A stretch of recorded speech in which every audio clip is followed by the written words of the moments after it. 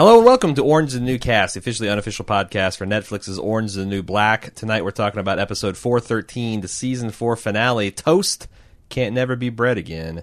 I'm your host, Aaron. And I am Cecily. And yeah, we're probably closing the season out tonight. First, I want to offer a sincere apology.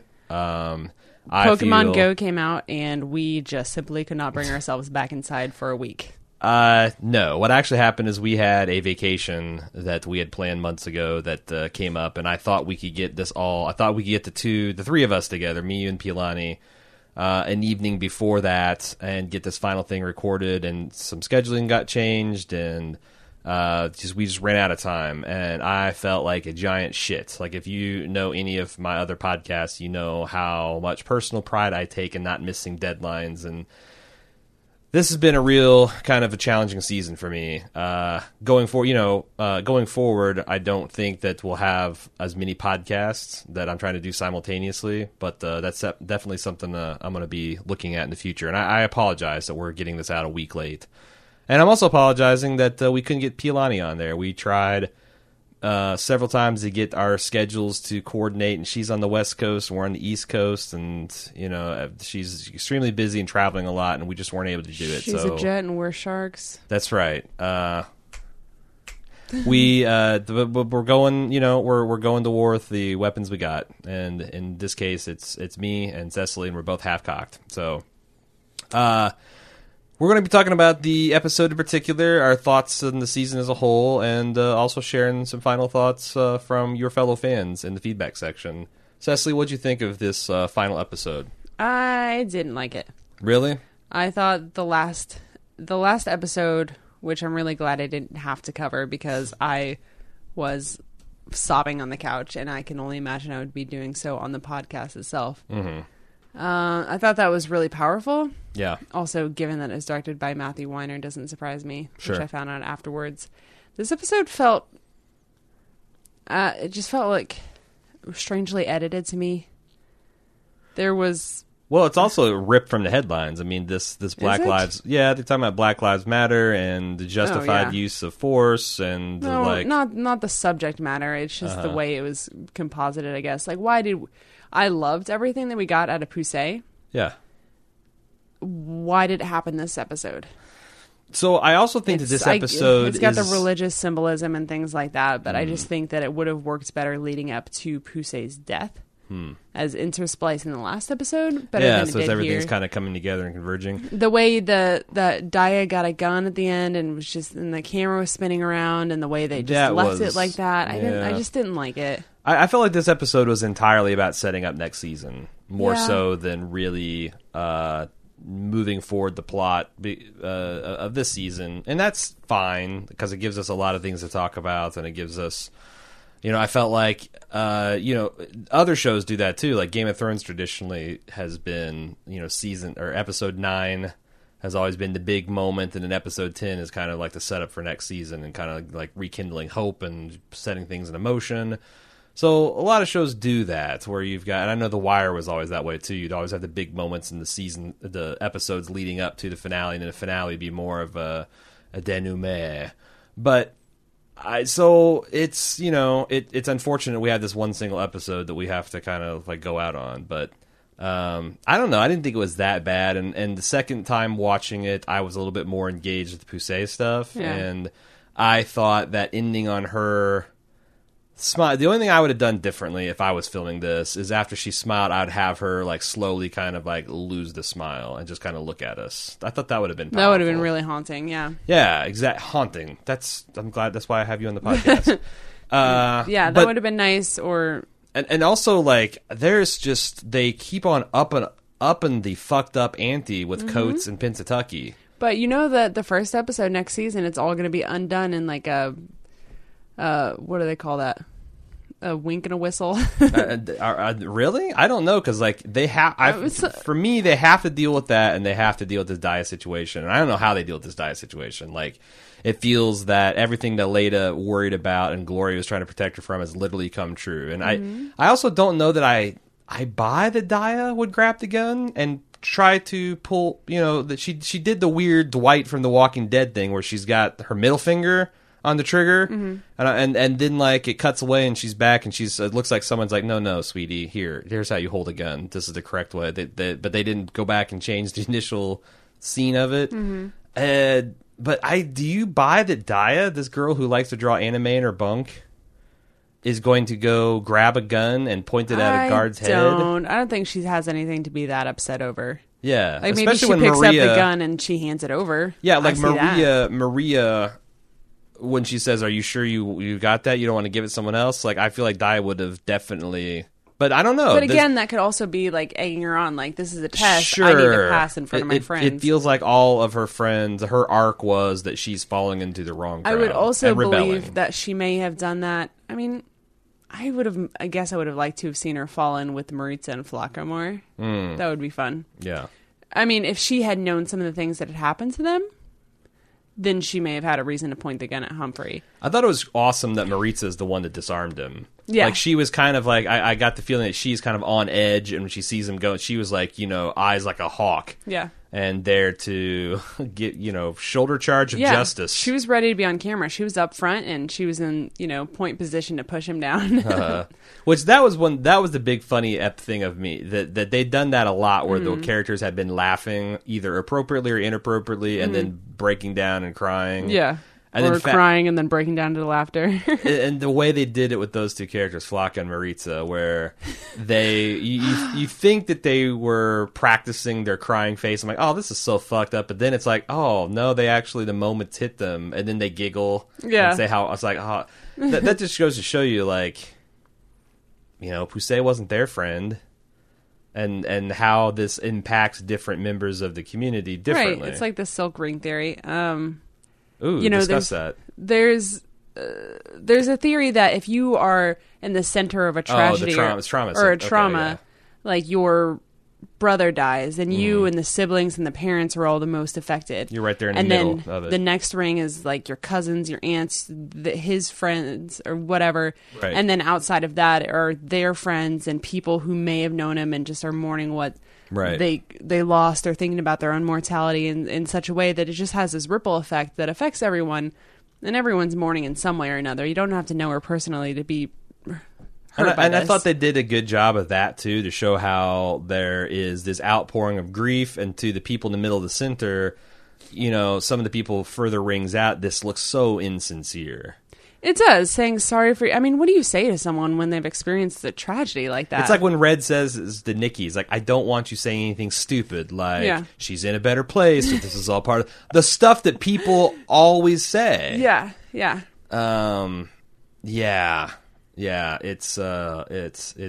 rough. But you can't do nothing, so, I know. It's all these things where it's like, once you heal, I guess they'll appreciate that those people were being supportive. Yeah. I guess you say those things to open the door to whatever it is you actually need to. And I also think different grief. People take it differently. Like people that are not used to people caring about them, or have a low self-esteem, or are not used to kind of like loving dynamics, are put off by this. Right, whereas people that, like, if you grow up expecting people to support you and whatnot, then this is probably touching and heartfelt. Right.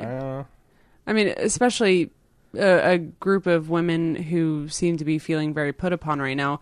I mean, Watson made it seem like it was a Black Lives Matter type of thing, when I don't think it was racially charged, not by Bailey at least.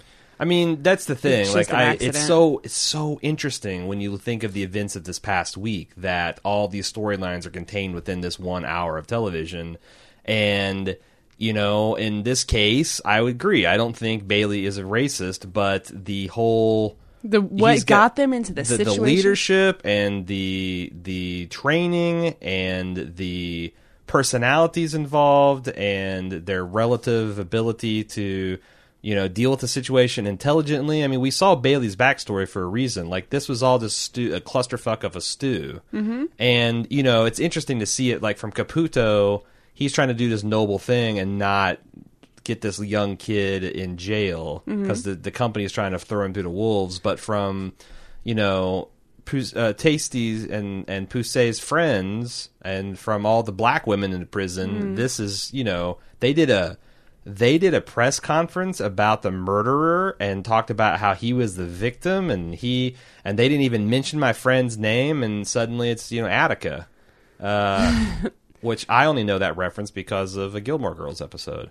So I mean, which is of course the referencing the famous 1970s prison riots in Attica prison. So yeah, and they ended up with like 50 people dead, and was lasted for days and days. Is in New York, so it's interesting. Bailey and Poussey are two unassuming people mostly. Yes. But they are the martyrs, or the poster children Right. for this whole charged thing that I guess they're both innocent, but they're opening the doors to something. I mean, that's the thing, and I think that's what people at the end of the day have a hard time, because I've seen it just in my social media and everything, that like people want to support the police, people want to support the people that were slain. And everyone's like, it's this either or, like, what side are you on? And that's fair enough. Like that's a lens you can. I mean, I guess they're just innocent of any malicious intent. I mean, Poussey did attack him, but she didn't deserve to be held down until she died. And sure, I mean, he just suffers from obviously poor training. Yes, and she was poor just, judgment. and she was just trying to defend her friend. Yep, and the situation had been allowed to spiral out of control. Yeah, like I said, I understand why everyone is upset. I don't know what you say. It's like I thought Obama's press conference last week, where he kind of talked about both sides of the issue, was a pretty masterful. You just go look up his press conference last Friday, and see what he had to say, because he's saying everything that I want to say, much better. I think Genji Kohan is a master at setting up Rube Goldberg machines. Yes, like she puts the pieces in place, but she's not going to tell you what to think or say, or because that's what's right or wrong. Caputo's saying that like the ship went off course, as this is an isolated incident, but we know, and he does too. There's a riot going on outside. Well, no, that there is. This has been a long time coming. This was the Abu Ghraib stuff. This is the baby mice versus dead flies stuff. This was the fact that so many prisoners have been raped, and so many guards are involved in sexual activity with drug trafficking. And there's so much drug. Like this is not like an isolated event. This is something that has been gross negligence put into practice, and we also see how like the racism ties into it, the racism of the guards, the racism of the prisoners. Mm-hmm. Man, it's a real shit show, and of course, MCC is more worried about their personal responsibility and their profit margins than they are about making sure that this woman gets treated with dignity and death and has justice. And even like it was tragic, the fact her father, this general, probably a great American, the only reason he finds out is because Caputo is so guilty that this will get out on national TV before that's the worst way you can find out about it. Not a personal phone call between man to man, so to speak, but just this impersonal press conference that you're holding to cover your ass. And without Tasty, would the thought have even occurred to him ever? Good point. But that's the thing. It's not for I mean, he understood fully how fucked up the situation is, but not enough to really buck the system. No. And when he did buck the system, it was to back his guy, and that's why you got a prison riot on your hand. And also the fact that, like, look, let's talk about how Humphrey got the fucking gun in the first place. Mm-hmm. Because these guys have had this culture of like, well, we're just going to look after each other and not then look the other way. This led up to the old. I mean, I feel like someone's going to die. Yes, and it's going to be because they've set this culture into practice and in play. Right. By the way, yet again, if I'm an American serviceman or woman, this is hard to watch, because this shit that they're talking about, like soldiers in Afghanistan and Iraq, is the worst kind of baby killing Vietnam era shit that I don't think any of us really wants to go back to. And I don't know where it's coming from. Like, this can happen. And I think it's bad. It's almost like this only happens when you have psychopaths involved that are seriously. No, this is just this is what you have to be eternally vigilant against when you have these imbalances of power and when you have people's lives entrusted and you got this one up, one down situation. It's not just because, this is only going to happen to people like Piscatella. They're damaged and have skeletons in the closet, and Humps who has killed innocent men and women and boys and girls and Afghan. Like this can happen in any place at any time if you're not vigilant against the attitudes and the policies that bring this shit about. I didn't like that. I really don't like what they were doing with these veteran characters. Right. I mean, there's a couple, like McCullough, I guess, comes off the best of all of them. Does she, or is she just not going? I mean, she's not vile. She's. I don't think she gives a shit about Poussey, but she is aware of like the optics of, oh my god, there's this dead woman still in the cafeteria. Well, sure, but I mean, being the person who turns a blind eye to all the bullshit around you doesn't make you better. It doesn't make you as culpable, but it doesn't make you a better person. It's just, it's just sad because she's they the wrote person this in episode. Afghanistan who watched Dixon have children juggle grenades and didn't say anything. She didn't laugh and enjoy it, but she didn't stop it either. Sure. I mean, but it's sad because in telling that they wrote this episode to speak to Ferguson and Eric Garner, and yet it comes out and less than 3 weeks after it debuts, in the week that we're going to talk about it, we have like another 2 cases flare up. I don't know. It's a sad situation, and it's I would say it's prescient, except for it's just repeating the past, and we are doomed to repeat it because nobody seems like they want to talk, to get serious about. Fix. Everyone wants to go to their corners, and no one wants to get serious about how do you fix the problem? How do you deal with, like it's not enough to say, well, we have a mental health crisis in this country. Okay, what the fuck are we going to do about it? It's not enough to say we have issues with policing in this country. Why do we have issues? What policies have we been pursuing for decades that have led to these issues with the police? Everyone war just on drugs. I mean, that's a big part of it. I mean, the war on drugs is largely a racist policy from top to bottom to begin with. Yeah, so always has been. Well, classist as well. But yeah. Right. And that's what's really amusing is that if you go look into the history of gun control in the country, that was largely racist policies that are trying to be enacted to disarm black people, and now it's like this big bugaboo amongst conservative whites. Like it's like the fucking White Walkers in Game of Thrones, or this weapon that got unleashed, and it's attacking everybody. I don't know.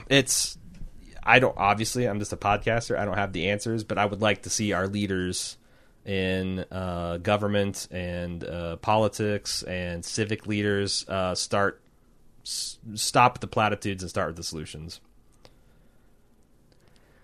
All right, we got that off our chests. Yeah. Do you want to talk about the episode itself, or we just kind of jumped right into the end? And I mean, that's the thing. Like the whole through line that the episode's built on is Poussey's body and what the hell's going to happen to it in the ensuing prison riot. I mean, there's a lot of stuff we can talk to. And there's just some nice character moments throughout the episode. Sure, like in the immediate aftermath, like I just thought that Poussey's friends and the way they were dealing with their grief felt very realistic. I liked the fact that you had Norma consoling So-So by singing her. The fact that Suzanne's first thing to her first way to grapple with this situation was to try to relive the experience, like viscerally. Yeah. And So getting drunk to deal with it, but still being the hero, and Angie and Leanne getting drunk just because it's the weekend. Yep, and tearing up the time machine because it's cursed. Piscatella, did he walk out for good? Well, that's the thing. Like, they dropped the 2 things out of this season that I want to know about going forward is what is Cacudio's background that had. I think Caputo spooked about, or maybe it was Piscatella, their eyes widen when they're looking at her record. And also, what is up with Piscatella? What is the skeleton in his closet that got him kicked out of the men's max security prison? Did he get kicked out or just transferred over? But I mean, they implied that It can't have been that bad. this but wasn't bad their enough. baddest assed awesome guy. That this was somebody that they were shifting over here to kind of bury and get rid of. Is Yeah. what I felt, and I don't know. I mean, clearly there's a whole bunch of red flags you could choose from, but I don't know. I mean, this guy went from this charming guy that I really liked and was standing up for the prisoners' civil rights to this monster by the end of the season, which is another thing that felt, that's the Jinji Kohan, tearing up and building down process. Sam Healy, Tearing up and building down. Healy's now in a, day camp for people with depression, and he's doing what do you call that? Crochet, and it's where we got the plastic grids like and cross stitch. Yeah, whatever. Needlepoint. I don't know what to think about him because no, not Healy, Piscatella.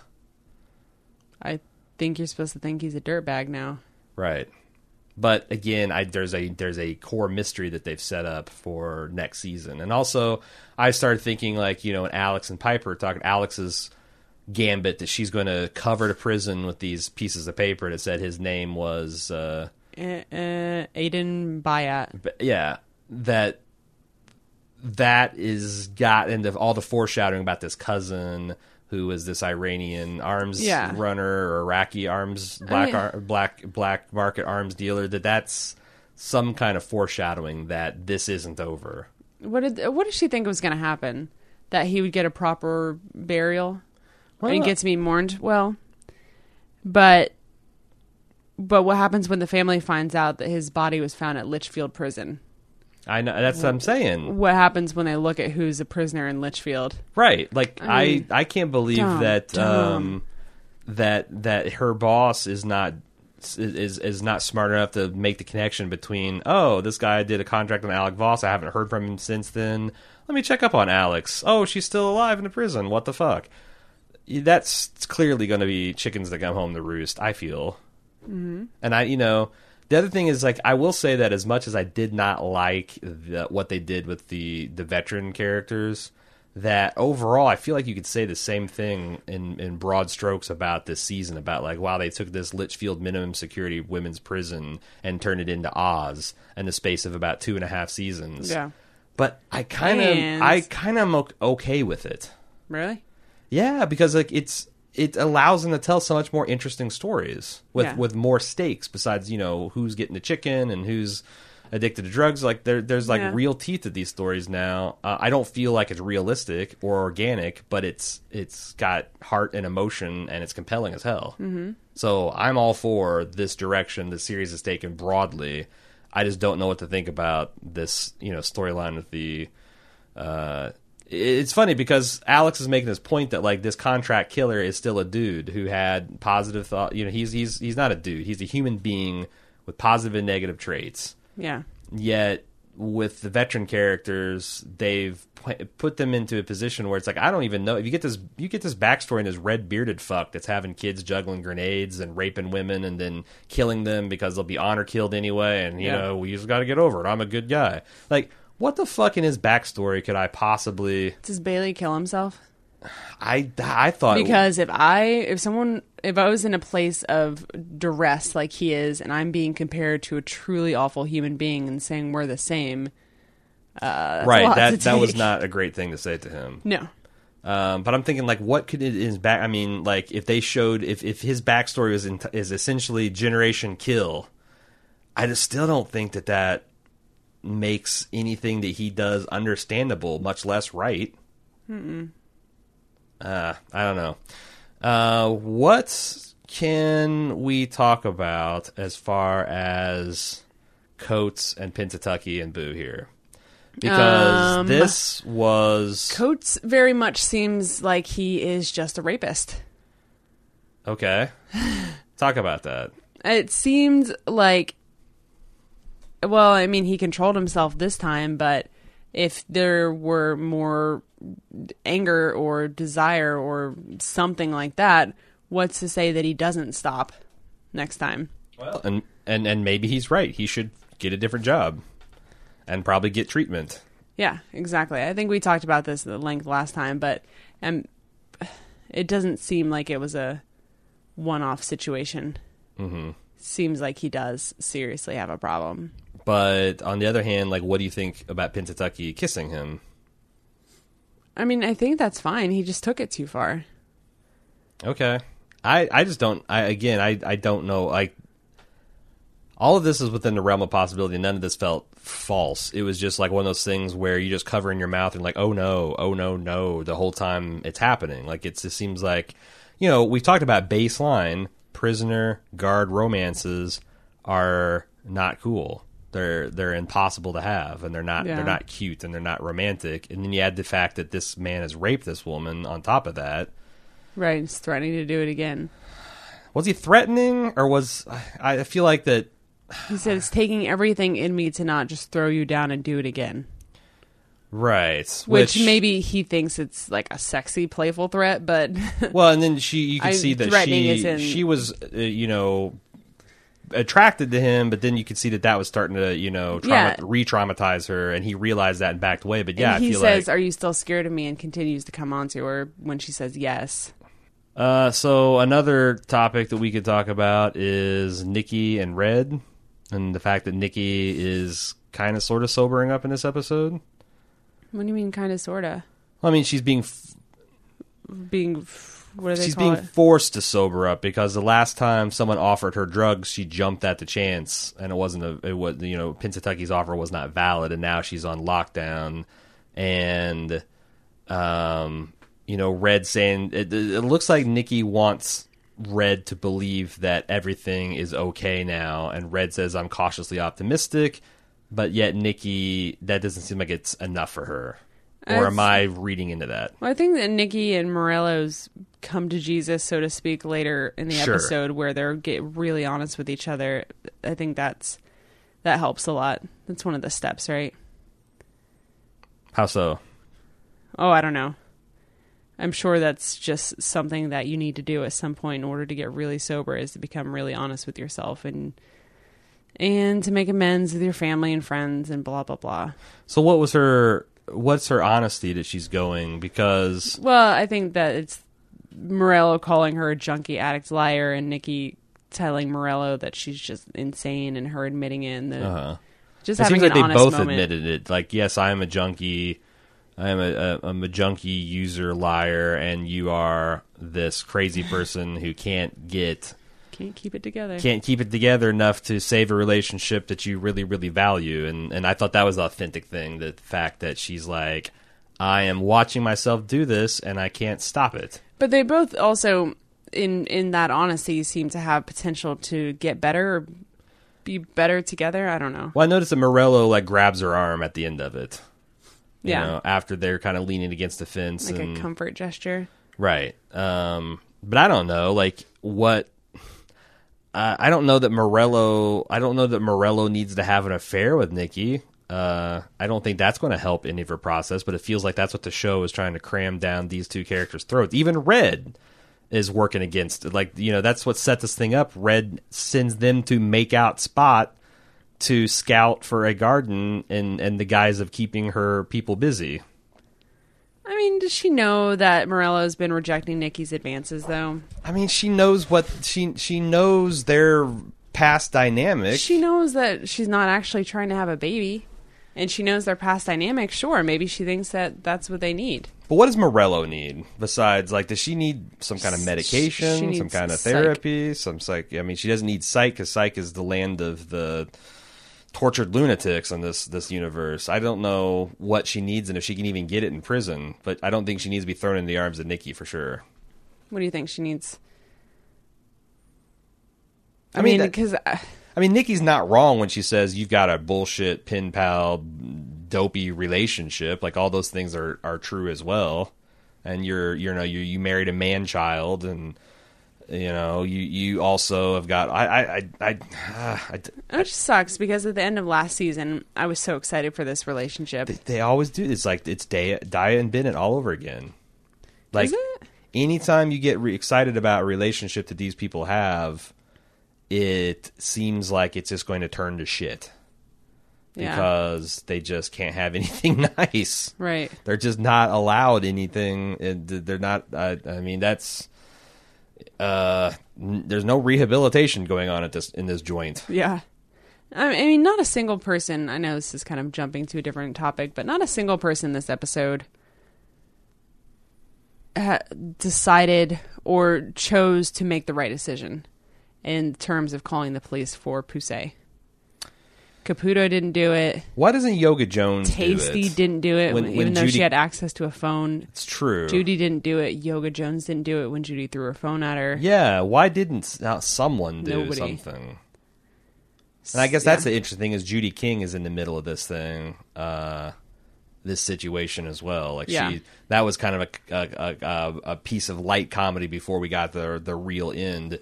Is this 4-way clusterfuck of angry women converging on her location just as she's on the threshold of being free? But she's so close to the door. How does that? This is my particular bugaboo. Is how does that particular hall get blocked?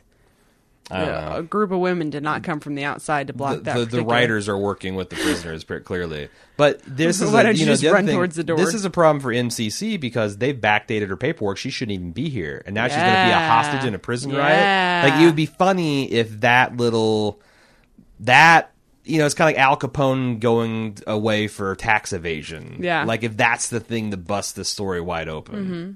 That Danny tells the truth, gets a hold of, and is able to blow this thing wide open. Or maybe what if she gets shot? God forbid. Oh my God. Like, I'm hoping no one dies, unless it's Hump. Hump can be killed. Yeah.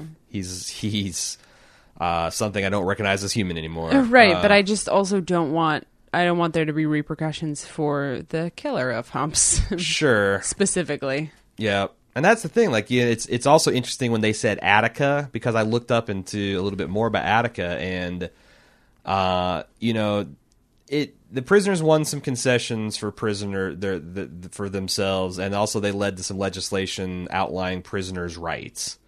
But most of the people that were kind of like the leaders of the revolt were punished harshly because they weren't offered amnesty. It's like, well, yeah, you might have a point, and we were fucking shit up, but kind of like when, was it Gloria and Sophia having the discussion where they're talking about things are going to change around here, and they're like, no, don't kid yourself, things aren't going to change. No one's going to... It's like these systems, they quietly change in the background without admitting any personal culpability. Yet the prisoners in a situation, or the criminals in a situation, they are going to be held, accountable for their actions. It's just, like it's this weird Kafka-esque system. Right. But no, I think that's NCC's going down next season. Things look bad for Daya and anyone involved in these, like, and also Tasty. Like, I feel like all the people that started, quote unquote, the riot. I wonder also, like, the fact that Alex and Voz were burning the last of her scraps of paper, but they didn't burn all the way. Yeah, when someone came over and kicked it, and then Alex and Voz are like, get the fuck out of here. Like, that is going to be significant, right? Right. Plus, there may be 100 new inmates coming in. Yeah, I don't think. Did they ever finish the dorms though? Well, no, but the fact is that. And that's the thing. Like, if MCC goes down, what does that mean for all? I mean, is next season the last season, right? I don't know. Or is it another season past that? I don't know. I feel like that maybe the happy ending for this story is that Litchfield has returned to its pre-MCC, pre-Figaro leaving glory, quote-unquote glory, only with better social programs. Like, there'll be a functional psych ward. There'll be, a real education and training program. Like, that's the positive change. Right. That it won't be privatized anymore. That there'll be some sane limits on how many people you can stuff in there. That's kind of the best case scenario for everyone involved at this point. Yeah. What about Caputo's speech? Well, like I said, I mean, I think he did what he thought he needed to do.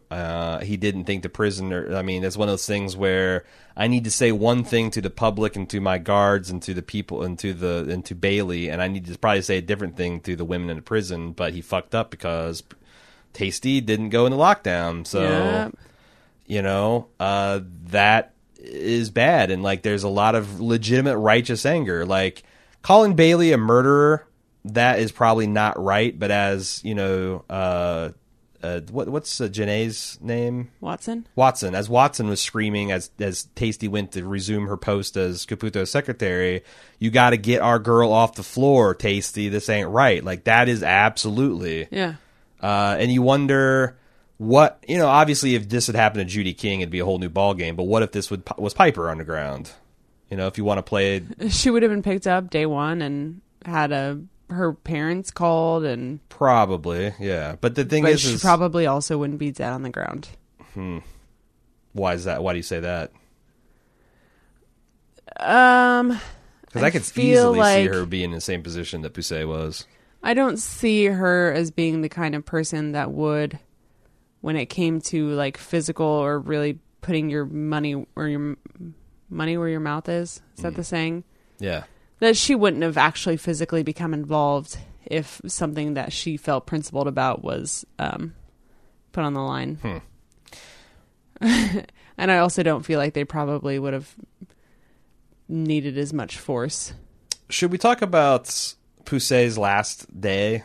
Because I got the impression that this was this day that she had in New York City before she's going to Amsterdam, because she mentions at the inn when she's smoking with the fake monks. Yeah. It was cool. I mean, like she goes and meets these drag queens and they take her to this performance art party where people are given these, weird Big Brother commands to like dance and share and kiss and jump and all this stuff. And she ends up in this park smoking, and she says, I'm going to sell off my stash, smoke off my stash. And we also found this episode that she was arrested for petty amount, it's not even an ounce of weed, I think weed, and with the intent to sell.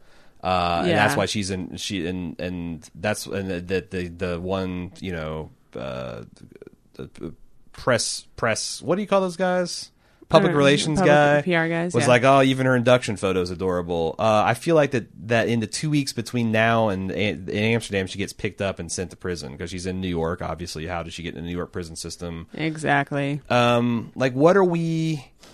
Was this just a nice send off for Samara Wiley? Is it Samara Wiley? Samara Wiley, that's correct. Was this just a nice send off for her? Where she got to look cool and act cool and be happy. Like I said, it would have worked for me so much better in the last episode before she died. It just felt like an afterthought. I don't know. Was it just showing the randomness of life? Like if she had gone to Amsterdam, she could have figured shit out, or if she hadn't have had that homophobic base commander in Germany jump into her shit, that she could have gone to West Point and followed in her father's footsteps and been,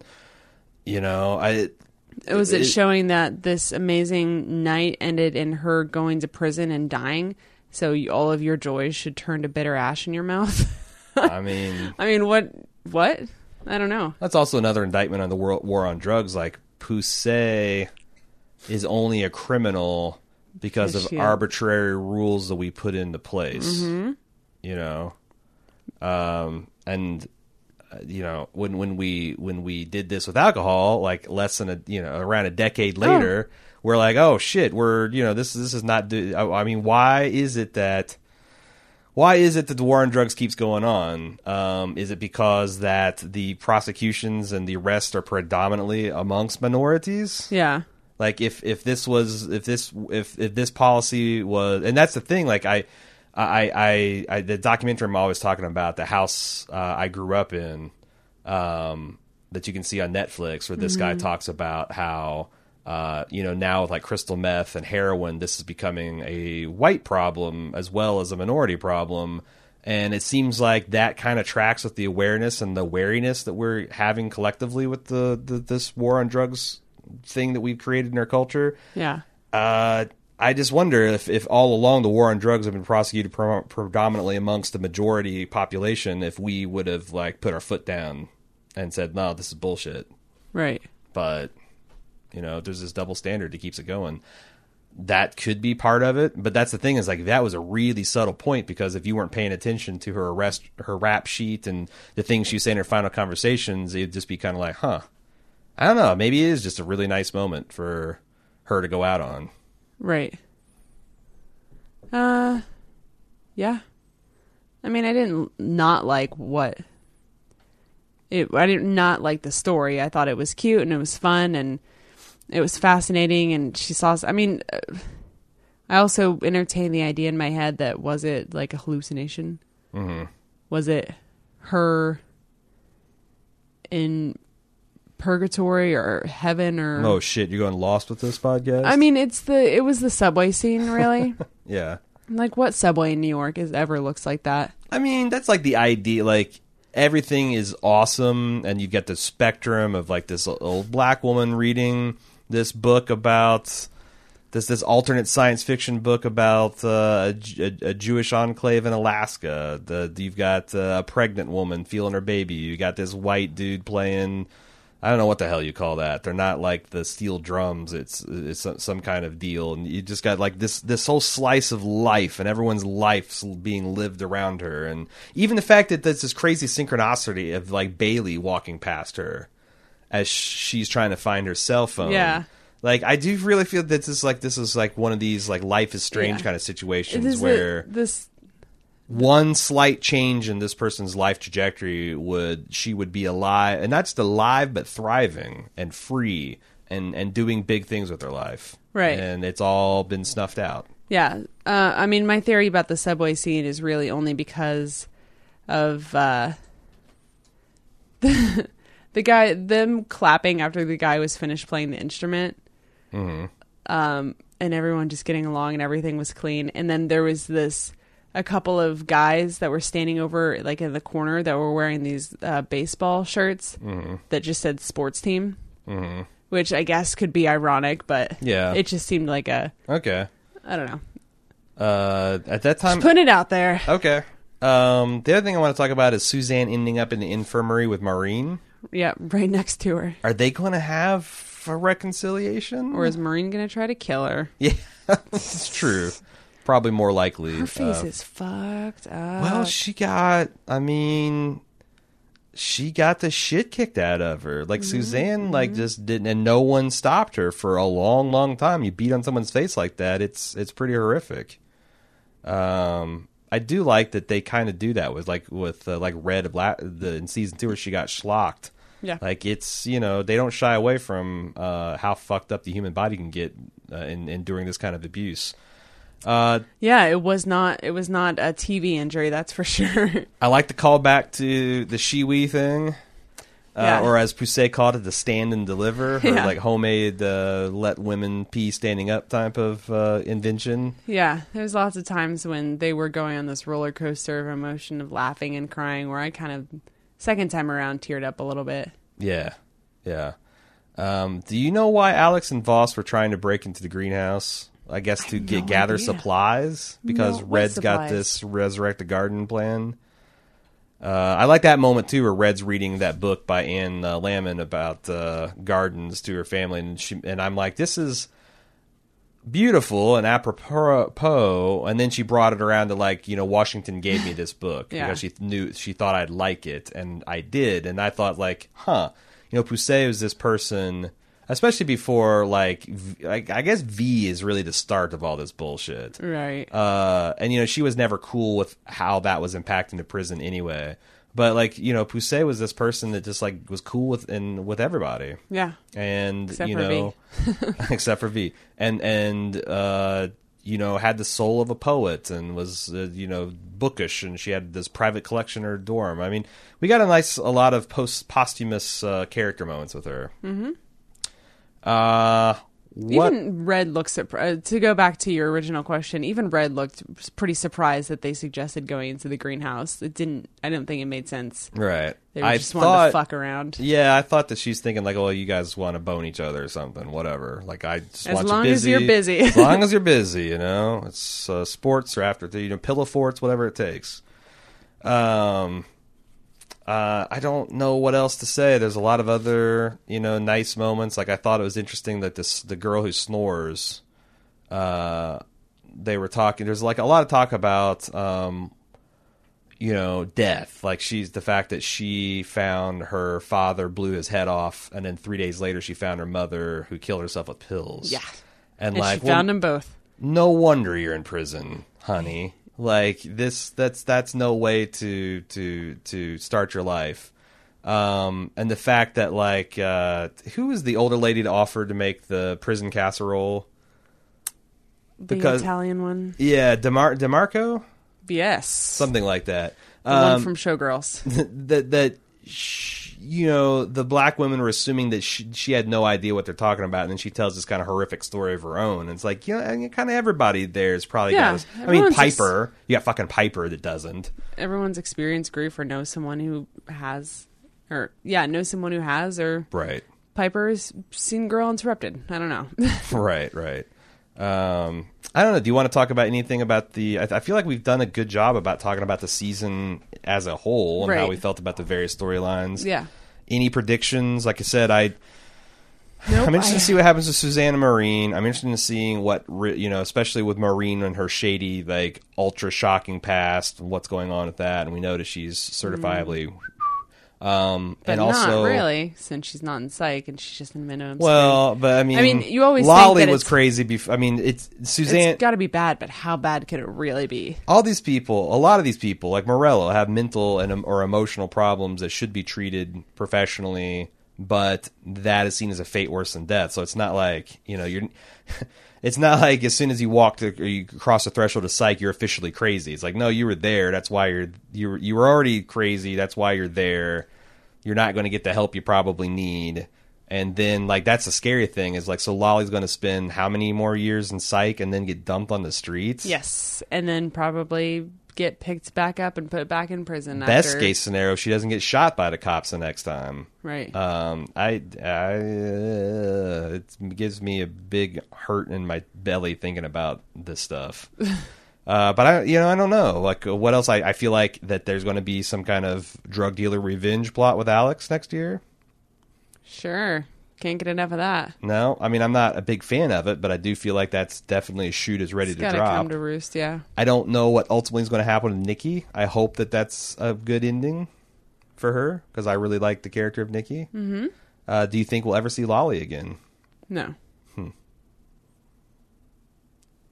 I think that next I didn't season... think we'd ever see... I think I said last year's podcast, PastaCast. Okay. Yeah, we should have a PastaCast. I'm hungry.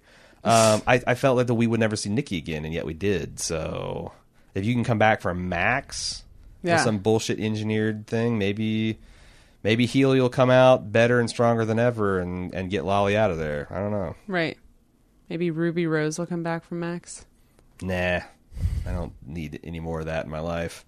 What else do you want to talk about before we get to feedback? I don't. Let's get to feedback then. Okay. Phil wrote in, I think Caputo did the right thing on the press release. Did he do the right thing? Okay, I don't really know what the right thing is. Had he used Bailey as a scapegoat, it at least would have made people more happy. Or just happy. But essentially Caputo is saying that we are all responsible for Pusey's death.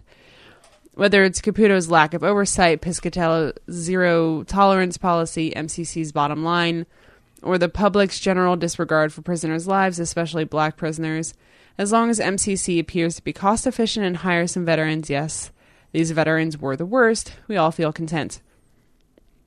Our system is at fault, but people, particularly inmates, don't count on a system being put on trial, so the default action is to punish the individual guard cop in question. Right. And due to Caputo, that did not happen. Through a cynical lens, Caputo needs respect of prison guards if no one else, especially those he previously fired. Yet, I think Caputo is trying to fight the good fight. Interestingly, Leanne and Angie confused their Attica chant with Atticus, the To Kill a Mockingbird hero who similarly made unpopular moral choices. I mean, yeah, Caputo, I think sending Bailey up, throwing him under the bus would be the wrong move, but what was missing was any kind of empathy towards the real victim, which is Pusey. And talking about, like, I think the thing to do would be, like, there's going to be a complete investigation people that contributed to the conditions that led to her death are going to be punished appropriately. Like saying something, but making it all about I'm protecting this guy and we're all responsible and I'm not letting him. He's going to return to work after an event pending, it was a leave of absence or whatever. Like that's the part. Like I appreciate that he stuck up for Bailey, but the fact that there was no even sketch of a gesture for justice for Poussey is, why you got the riot. That actually reminds me of something we didn't talk about. Aleda watching TV at home. Oh, and she's thinking, oh my God. Daya? And then, no, it's not, but yes, it is, because Daya's got her hand on the gun. Exactly. Yeah, that was a nice. I actually like that whole reaction montage where you've got Healy and Aleda and Healy, and who else was watching it? It wasn't. It was just showing Bailey being investigated. Oh, that's right, Bailey talking to the police. Yeah, right. The next one is Jones, like Judy King wanting to say goodbye to. And Yoga Jones turning away. And Yoga Jones shutting her out. The next one is from Sienna. While watching Poussey's flashback, I kept waiting for the other shoe to drop for her awesome night in New York City to end with her arrest. When that never happened, and when the night just got dreamier and dreamier, I began to think it wasn't a flashback. I think it was her journey to heaven. Ooh. Well, maybe that's where I got the idea. It paralleled with real life. A crime happened. She was crushed by a CO. Her cell phone was stolen. She was separated from her friends in real life and in the flashback. She went on a journey that was fantastic and surreal. She looked so happy in her final shot. I was so glad to not see police lights flash. I think it was her final journey and not a flashback. I'm not religious, but I loved it. Yeah, I mean, I'm not religious either, but that's an interesting interpretation. Yeah, and shit goes like when your brain's dying, shit gets weird. Yeah, there's tunnels of light and warm angelic embraces and stuff going on. So, the religious people are like, Jesus Christ, Aaron, how much evidence do you need? We can all look at the world through our own lenses. Yeah, I think the most realistic part of all of that, the only evidence that it wasn't, is the actual New Yorkers who just turned away and scoffed when she asked him for help, and the person who stole her cell phone. Well, I don't think being an asshole, a selfish asshole, keeps you out of heaven. That doesn't get you into hell, right? Hell's for like really bad people and New Yorkers. You want to keep baiting them New Yorkers, you go right ahead. You got the Brooklyn people all rowdy about a year or two ago, and now you're going and riding hard again. It was all of New York. Yeah, sure. Oh, yeah, now we got all 5 boroughs coming after us. Great, great. Fine. All 5 families united against Bald Move. Come at me. Bro. Sis. Kyla says, in a couple episodes, you've talked about some of the aspects of the show being unrealistic, like the guards doing things that presumably are meant to further plot despite being obviously illegal, making prisoners stand on the table for days, for example. Oh, by the way, while we're talking about realistic, I don't know that a prison can just sit on a body for 24 hours. Like, yeah, that just isn't going to fly. There's too much of a paper trail like even showing that it's been there hours. Even a few hours is going to be a problem. But whatever, if that's what you got to do to tell the story you want to tell. Unfortunately, I think this is very realistic. All the time, people in power do things they aren't supposed to do and get away with it. Yesterday, I read about a nearby police force. I live in Toronto, so Canadians.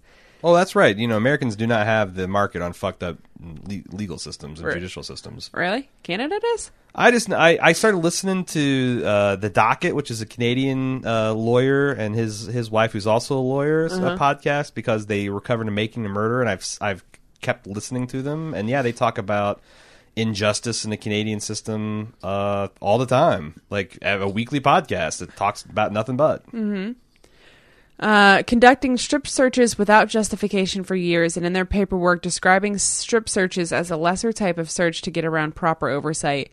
This happened consistently for years in this one particular police station and only came to light because one person put in a complaint. Dozens, if not hundreds of people were unjustly searched up their butts. I added that part. And that's just people who were under arrest, and this type of systematic illegal conduct is not unique to this one spot in the world. So I can only imagine what happens in prisons on a daily basis. Yeah, like in my experience with talking to people I know and hearing stories is like if you Your BDSM friends? if you escape from the criminal justice system, the last thing you want to do is like go fight it. It's like, well, I was kind of fucked up, but you know what? I'm out of jail, or I didn't get in jail, or they dismissed my charges, so I'm going to whistle on past the graveyard. I'm not going to tempt fate. Yeah, no, you go to a beach in Mexico with a boat and find Tim Robbins, and you're done. Dylan says, I'm a former Air Force officer. I almost said offender. Air Force offender. Air Force officer. And the near lack of any redeeming qualities to these veterans is disappointing. My only guess is that the show is trying to make a comparison between Afghanistan, the war zone, and the prison. My main reason to think that this is that on this season, the guards live on the compound. It was talked of as a perk in lieu of pay, but it reminds me of soldiers living on a base close to a war zone.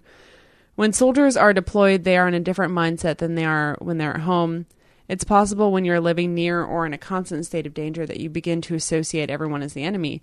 These guards don't get to go home and have their own lives away from the prison. They likely spend all of their off time together at the communal house, doing many of the activities they would have done while overseas off duty. Alternatively, I could also see a flashback for next season for one of the guards to their time in the military. My guess would be that it would show one of the guards being kind to a civilian in Afghanistan, and their kindness ends up causing the deaths of some of their unit. There may be too on the nose, but at least it would have been put some context to these veterans' seeming lack of respect for human dignity. I know that as a veteran myself, that I would never behave as some of them have, and would certainly not permit it to happen near me either. Anyway, thanks for the great work. I will look forward to October in Huntsville. We will see you there. That'd be awesome. Yeah, he's referring to the Rocket City NerdCon. You can get all the information about that at rocketcitynerdcon.com. October 21st to 22nd, I believe. Sure. Just wasn't prepared to do promo for them, but there you go. It's happening. Google it. Me, Cecily, Jim, we're all going down and crashing the place. We're going to get fucking weird with it. But yes, we mentioned this before, but Aaron, excuse me. Oh, you're going to out me like that? And drag all my skeletons out of the closet? Yes. Our parents have military experience, so we can speak authoritatively on how proud they are of this, and how shocked they would be to see how they're being portrayed on television. Well, I think it's interesting, though, because you talk about diversity in the writing room, and I feel like Genji Cohen has got a really diverse collection of characters in her writing room, and they're doing a lot of justice, but I bet there's not a single veteran. Nope. And that's interesting. It's like I was listening to Norman Lear, this great... And I was reading the forums, and they were talking about how the writer's room is mostly white as well. Interesting. So you got Norman Lear, who's like, this great, legendary Hollywood, showrunner and writer, and he did All in the Family and stuff like that, and he's a super progressive guy. World War II veteran. Like he's from a generation where like no one got out of that generation without knowing someone who fought in the war, died in the war, or maybe did the fighting themselves. Whereas the last few generations we've had, it's been, volunteer, and the people that are volunteering tend to be like the, poor and underprivileged people in the country. Yeah. And I feel like that you've got these very liberal, educated people writing these television shows, and I wonder... if anyone said, ooh, boy, we are really doing a number on America's fighting men and women, and with no, like, the biggest redeeming quality is one of them is a woman and is not a terrible person. They just look the other way. Yeah. Like, I think they maybe should have had somebody in there, because they really went overboard. In my opinion. Right. That's all I've got for the season. All right. This episode, this season, this year. Yep. I'm done. I'm out. Is this all a dream? Are we actually in heaven right now? Yep. I think I said this last year, but whether we come back next year is going to be entirely when Netflix releases this and how busy we are in our lives and all that. But I certainly hope, we've got I think coverage of all. Like I think we don't have the first season episode by episode, but I know we did a podcast on it. But I feel like that I would like to see this to the end, and I do enjoy watching this show. And again, I apologize that we weren't able to do it in the timely fashion that we normally do. On the other hand, we are wrapping this thing up like 2-3 weeks earlier than we normally do. So I do feel good about the overall format. Yeah. And we'll be back in September-ish. Sure. For House or the American Horror Story. Doesn't that start in October? No, it starts in late September. Really? Yeah, okay. They just released the still images teasing the season this year and the release date. And we'll see you in October at Rocket City NerdCon. Mm-hmm.